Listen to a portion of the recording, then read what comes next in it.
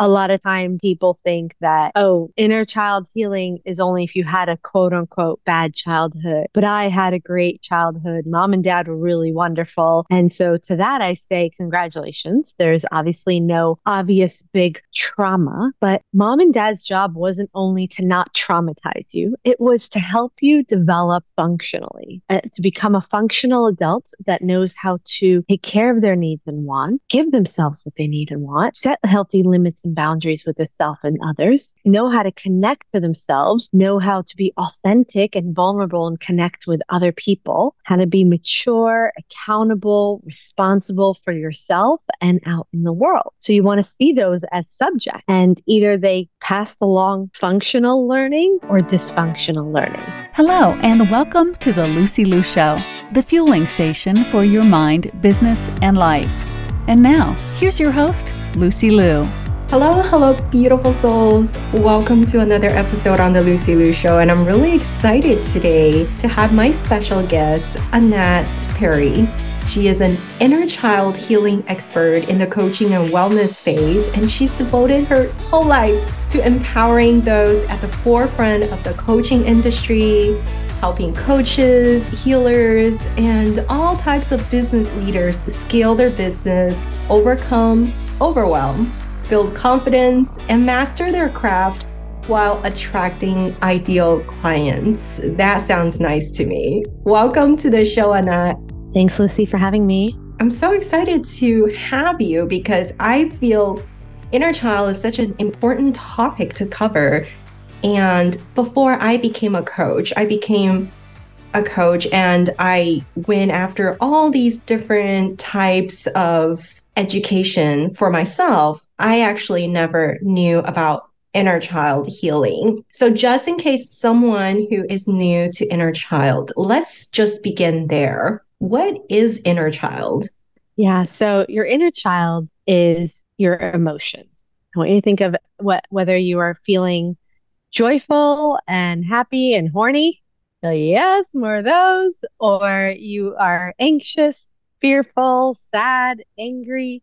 No matter what it is, I want you to think of the metaphor of that is the little girl, little boy in you. That anytime you're feeling anything, it's like that little girl walking into your bedroom, and that's the part of you that's saying, I feel dot, dot, dot, or there's some fear there, some belief there, something that wants to be expressed there. And understanding that, what does that child need to fully feel nurtured in that moment? And when we can separate it from it being us and in our head, and I'll give a practice for that in a little bit, then we're able to meet it with a lot more compassion, or to recognize that in that moment, that little one needs you to hold them, listen, give presence, love, compassion, understanding, not why are you feeling that way? Or, oh, that's because you're a loser. It's never going to work for you. Like where we end up fueling our emotions.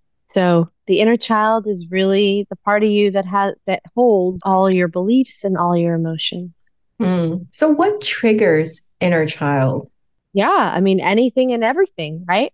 For some of us, it could be that what triggers you is actually when things are peaceful and calm, because you grew up, let's say, in a home where it was chaotic all the time. And so chaos is familiar to you, familiar to your nervous system. It's a familiar experience emotion that what may trigger you is when things are calm and peaceful. You may feel hypervigilant or like the shoe's about to drop and actually want to create the chaos, sabotage. So it could be anything from that to when we are either met with a challenge or an opportunity for growth. So whether you're met with a challenge or an opportunity for growth, knowing that either way, both scenarios are going to bring up some emotion in you. And the better you get at riding these emotions, of being with these emotions, the more you're willing to meet that challenge or that opportunity. And so when you think of emotions, not only there's the practice of picturing that little one coming into the room and envisioning that and what that little one needs, but also relating to your emotions, relating to that inner child at the level of energy, the level of sensation. A lot of times we label our emotions as good or bad. And if they're bad, then we go into, I need to fix it. Like there's something wrong. And the I need to fix it is then the mind taking over. And there is no fixing, there's only feeling through emotions. It's not for the mind to fix, it's for the nervous system to digest and to process. And the language of the nervous system is sensation. Excitement and anxiety feel very similar in our body. It just depends. Did your boss call you into the office and say, we need to have a meeting? Or are you walking down the aisle about to marry the love of your life? And so if we remove the stories about it and we get curious as to where do I feel this in my body? What is it bringing up for me? Does it have a temperature, size, texture, color? Is it moving? Is it still? Is it heavy? Is it light? All of these, we're relating to it in a way that there's no judgment. There just is the energy that's there. What you're doing is you're giving the nervous system time to actually digest and process it, expanding your capacity to get familiar with an energy that may feel unfamiliar. And when it's unfamiliar, it feels scary and we want to fix it, to familiar. When it becomes familiar, then what you just did is you expanded your capacity. You can handle more energy. You can handle more. So, how does inner child affect our personal and professional life? Well, everything that you learned by the time you were 7 years old, for the most part. And then it's just repeated from there. Everything is inherited. It's not who you are, it's what you learned. And so there's certain beliefs that maybe you inherited. Like if your mom was very attentive to you, like, oh, mom was a great mom. Yeah, I don't have any issues there. And you may be challenged with taking time for yourself, for self-caring. And I ask you, well, what did mom model to you in this area? Well, mom was always busy taking care of us. I never really saw her do anything for herself. Oh, so she was a great, loving, attentive mother to you, but she also didn't show any time when she really paused and took care of herself or did something for herself. And so in that moment, you learn to put others first, that your needs don't matter or don't have needs. And suddenly, as an adult, here you are struggling to take time for yourself, to tend to yourself. So that's an example of how it affects us personally. And the reason I say mom and not dad is because mom is the role model for the self. That is, from the moment you were born and mom held you, you didn't know that it was mom's voice. You didn't understand mom. You didn't know that who you were looking at was your mom, but her voice and her energy felt familiar to you because you just spent 9 months in that. And so in that moment, you don't see mom as separate. You see mom as me. I am mom. So she is that extension of the self. And so she's your role model for everything related to how you treat yourself, see yourself, take care of yourself. And you either copy exactly, or you rebel, you do the opposite of what mom modeled, or there was a need to survive. There was some incident or traumatic experience that you needed to create some way to behave to survive that. Mm. And then there's dad. Dad is the role model for everything that's not the self, everything outside of you. So he's your world.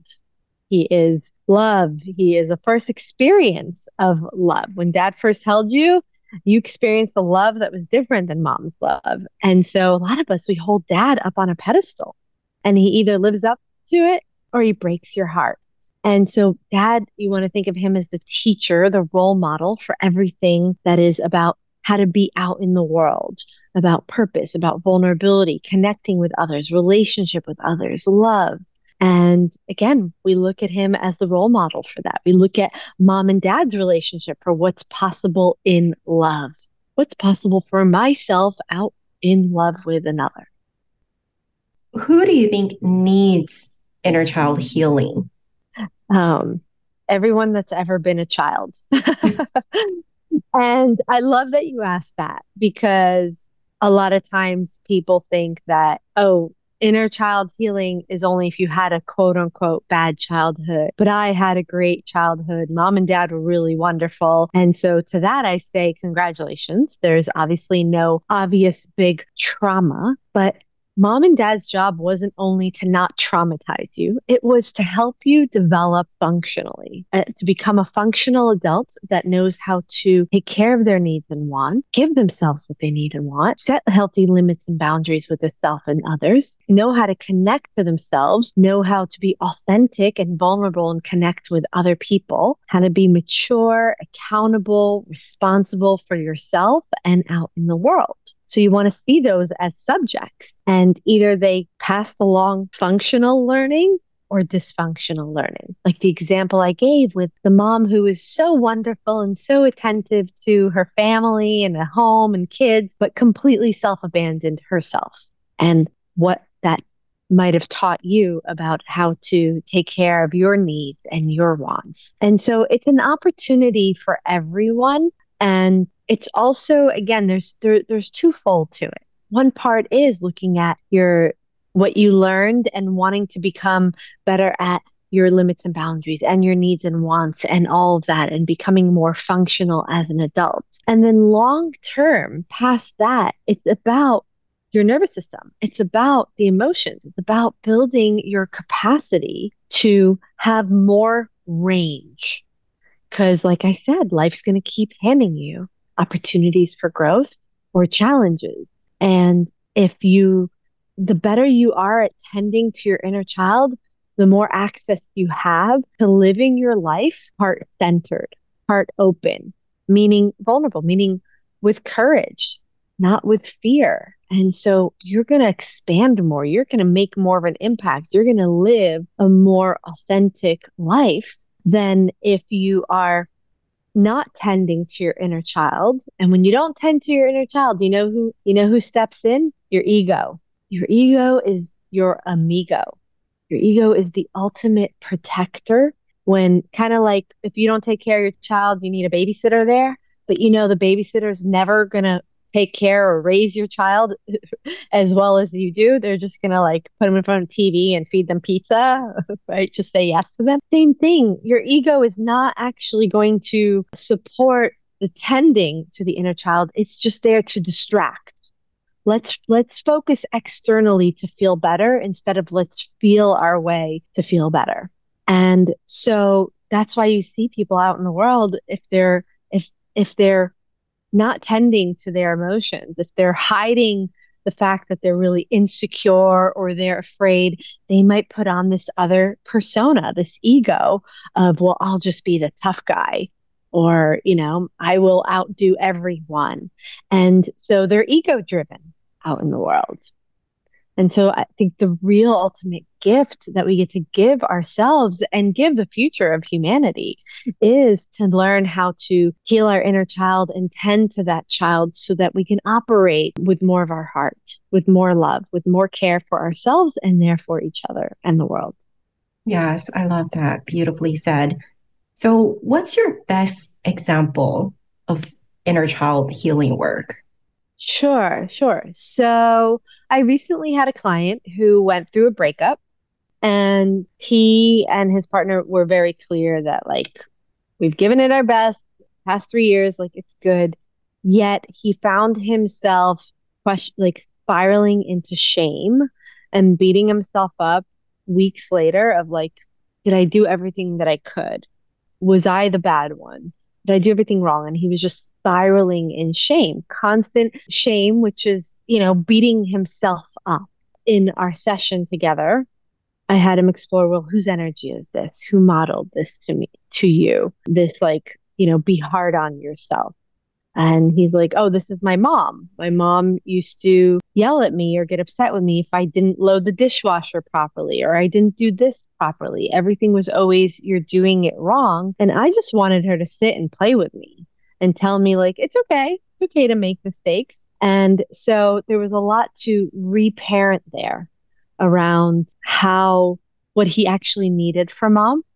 So there's a process I take my clients through called the 5 stages of healing. Stage one is the awareness of what is actually there, that, which was that he was being hard on himself, and who modeled it, mom. Stage two is the acceptance of it. It's the hardest stage for people to move through on their own, because acceptance means there's nothing to fix or change. Can you be with what that was like for the little one? What was that like for him to feel that way?